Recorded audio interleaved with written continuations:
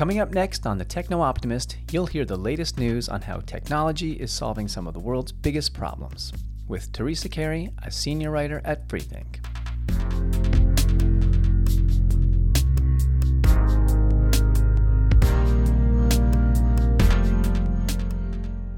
How will the U.S.'s first electric tugboat change shipping? What does editing sugarcane's genome mean for the planet? I'm going to be answering those questions today, but first, let's talk about a living laboratory that proponents are calling the future of energy, and it's happening in Basalt Vista, Colorado. There is a brand new affordable housing project.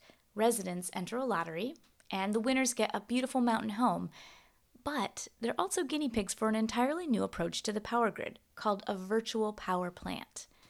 A pilot community of 27 networked smart homes with one key feature: a common brain that, in times of crisis, can autonomously optimize energy across the neighborhood. At first glance, the Basalt Vista housing project looks like many other modern suburban neighborhoods, but behind the scenes, advanced technology changes the neighborhood into a network of linked homes sharing energy back and forth. Instead of one central hub that manages and distributes power, like the grid's wheel and spoke model, this virtual power plant consists of a decentralized network of medium-scale power sources, like solar panels, and flexible power storage units, like batteries and smart appliances.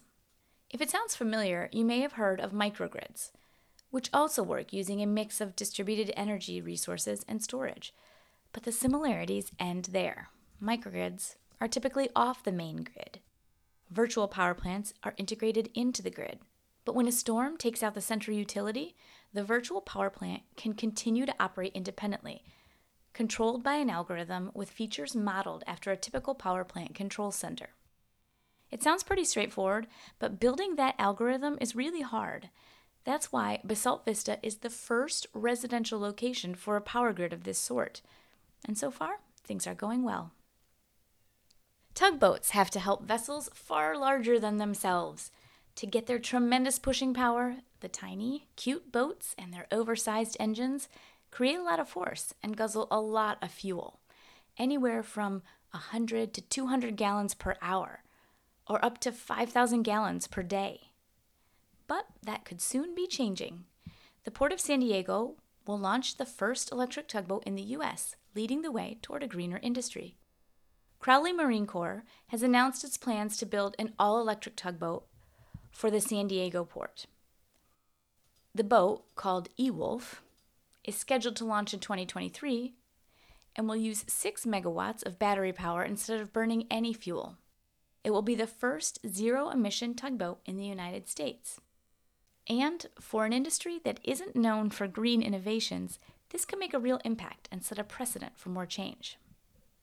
Most people don't realize that sugarcane provides more than a sugar rush.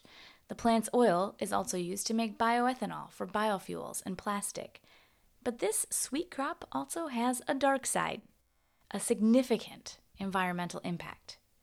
Scientists have been using CRISPR to genetically modify plants for some time, like the genetically modified trees, which sequester more carbon, or the genetically modified grass that soak up toxins, both of which I've talked about earlier this summer.